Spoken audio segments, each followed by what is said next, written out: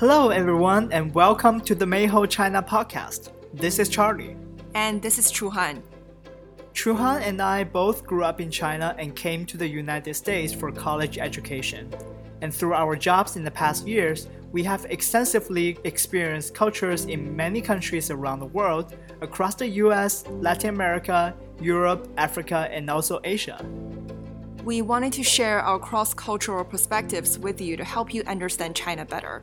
So we created Mayho, which is a platform where you can learn more about China and the Chinese language.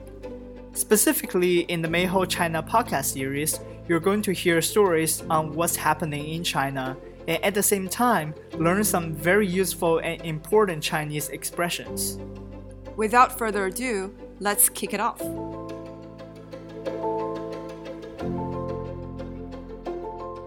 Since our last episode, the situation of the coronavirus or COVID-19 has become a pandemic with more infected and death cases outside of China than within China. 2 months ago, when Wuhan locked down the whole city, the reaction of European and American media was all about describing it as a draconian and authoritarian move. And now, we're seeing many countries applying the same measure, including Italy, Spain, France, and even California and New York in the United States. However, the media's tone has changed completely to praising the action as the absolute must to take right now in order to stop the spreading of the virus. Well, obviously many people are not following the order. Tons of college kids are still enjoying their spring break and partying on the beaches of Florida. They believe only the elder and unhealthy people are at risk of being infected, and since they're young and have strong immune systems, they should be fine. There's no need to worry about it. That's not a wise move. For your own safety, even if you're young and strong, you will still get it if you're exposed to the virus. Kevin Durant is a good case in point, not to mention many European soccer players. Exactly. You may be less likely to get hit by COVID-19 if you're young and strong, but that's only statistically speaking. For you as an individual, it's either hit or miss. So it's really not worth risking your life over having fun and freedom. And it's not just your own life, it's about the people around you as well. Since you may still carry the virus even if you don't show any symptoms, staying home means being responsible for other people. Being socially responsible in this situation is not being so-called socialist. Another common belief in the US and Europe is that only the sick people wear face masks. I certainly understand that this is what the doctors have taught people in these countries, but since many people walking around outside may carry the virus and can thus spread it without knowing it, wearing face masks at all times is the most effective way of protecting yourself when you're in the public locations. And it's really not that scary or uncommon to wear face masks. Where I grew up in China, it can get really cold outside during the winter, and wearing face masks is actually a good way to keep yourself warm. Not to mention the blooming flowers in the spring and all the pollen that could cause allergies, which makes wearing face masks a must. Absolutely. Also, if you follow J-pop and K-pop, it's very common to see the Japanese and Korean idols wearing face masks outside because it's a good shield for some privacy in the public. And that's quite an interesting and special use case of face masks. Well, jokes aside, we mentioned in our last episode that people were saying racist and hateful things to anyone who looks Asian, especially those who are adopting good preventative practices by wearing face masks in the public. It's sad to see that this is still going on and it's actually getting worse.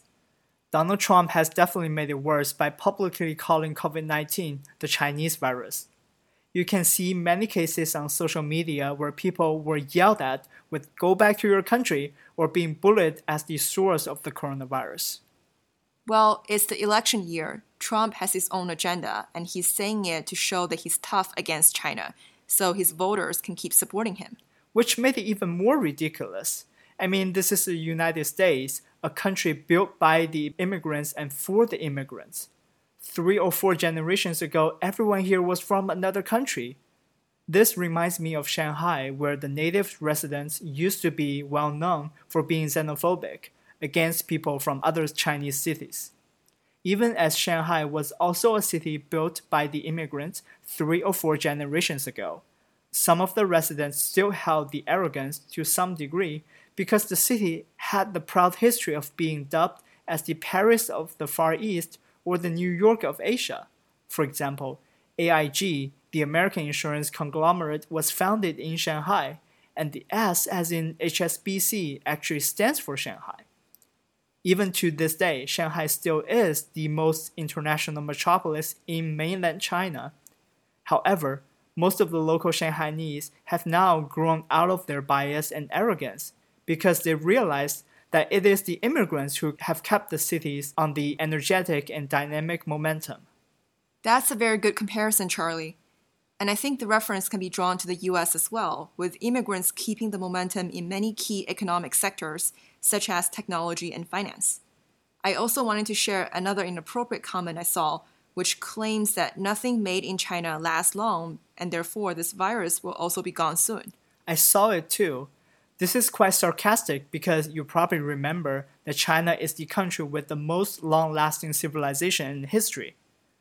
On a more serious note, if you look at how fast the virus has been spreading in Europe and the US, with sharply rising confirmed cases every day, you will be disappointed to see that COVID-19 is not going to be a short-living one. You can post all the extremist and ignorant comments on Twitter, but it's not going to stop your fellow citizens from getting infected and dying from the virus if we're not fighting this together. From an economic point of view, it's understandable why these people are making such claims against China.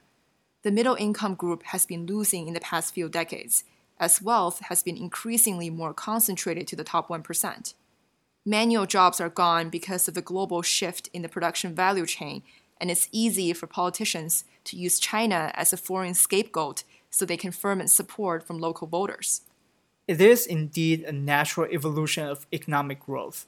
As a country's GDP per capita is growing, some industries are naturally moving away to the more developing countries with lower production costs. That is why, as the Chinese economy is maturing, the more elementary manufacturing jobs are relocating to the yet lower cost countries such as Vietnam rather than coming back to the US. From another perspective, the education system in the US is producing more and more liberal arts talents, which has resulted in a shortage of skill-driven labor. So, if the American politicians really mean it when they talk about rejuvenating the US industrial base, they need to think about how to rebalance its education system with more vocational training.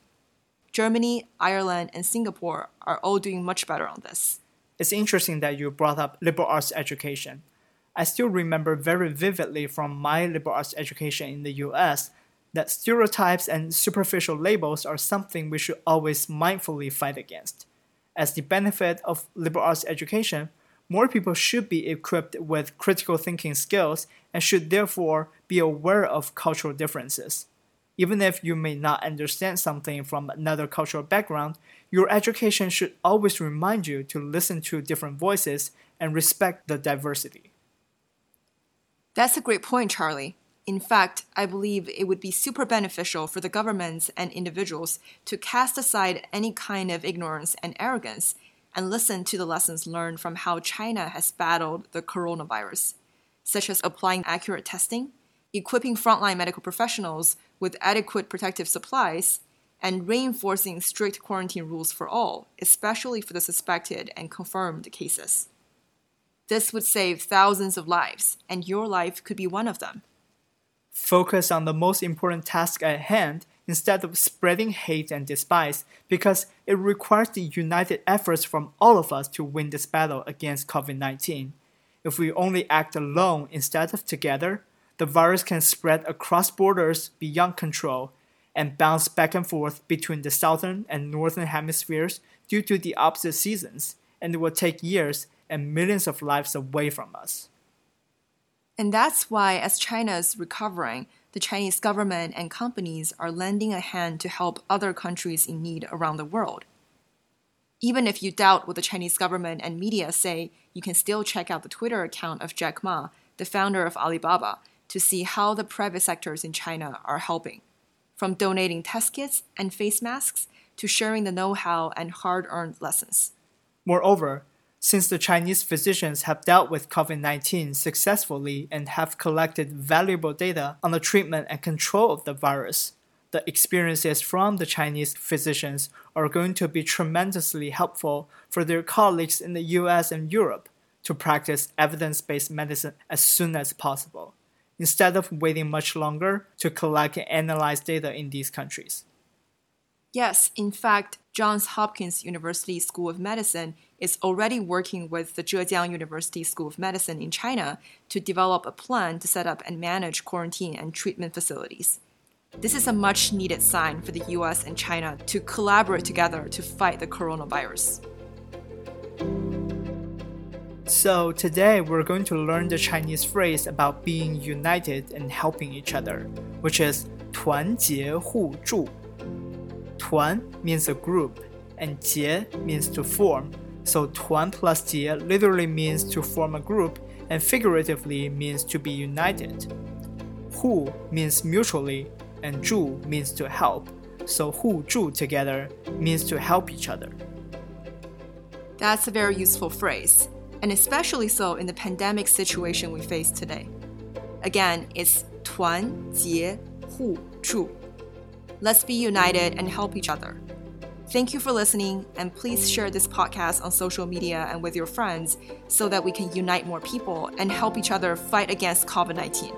We're all in this together. See you next time. Stay safe and see you next time.